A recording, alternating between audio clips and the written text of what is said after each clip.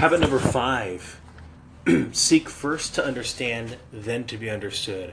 Extremely critical relationship and communication skill to master is this one. We go back to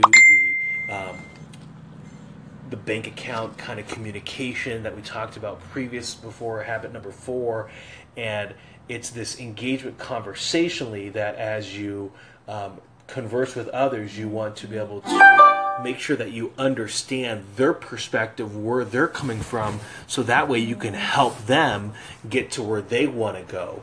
And ultimately, you'll never know where they want to go if you don't listen, if you don't come from a place of saying, I truly want to understand your thoughts on things. I truly want to be able to know how you feel.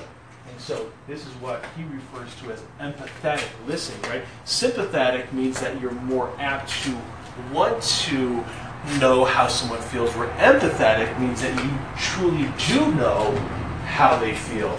And so it can come from personal experience, or it can come from truly getting to know that individual and how they're coming, where they're coming from. And so he uses an example of talking to his child if they've come home from after school and said, hey, how was your day?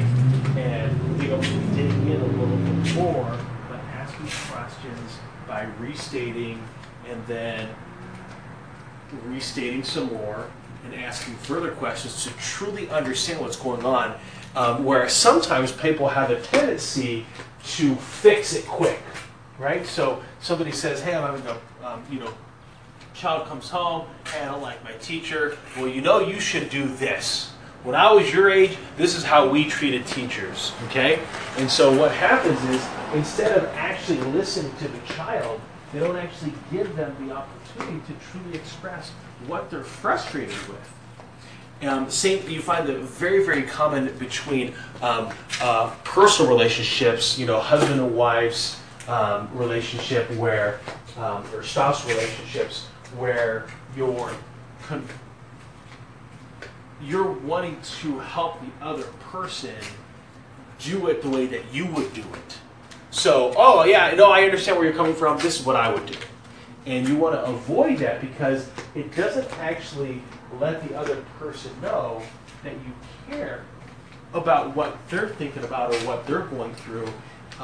And that's ultimately what they want to be able to make sure in that relationship, is that they might not necessarily be wanting to come to you for advice. They're wanting to be able to express to you what their thoughts are and where they're coming from. One of the cool examples that he gives in here is how his wife wanted to buy a specific brand of a washer and dryer, where he didn't care about the brand. He was more focused on cost because they didn't have any.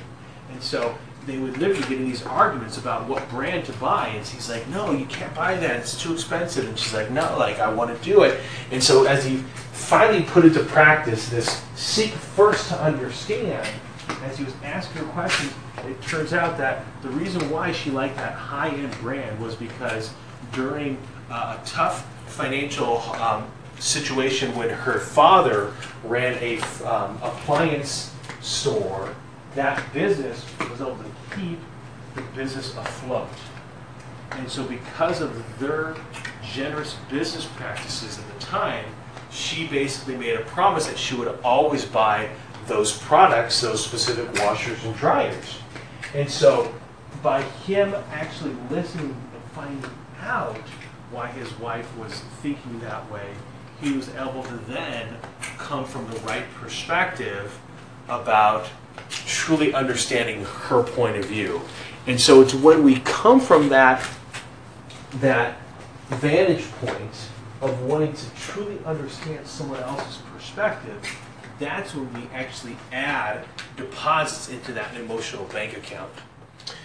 One of the things that he suggests in order to apply this one into your life is to focus on relationship and making sure that you feel might be in the red of the emotional bank account, and figure out how you can make that into more of a green one and add in more deposits into your life.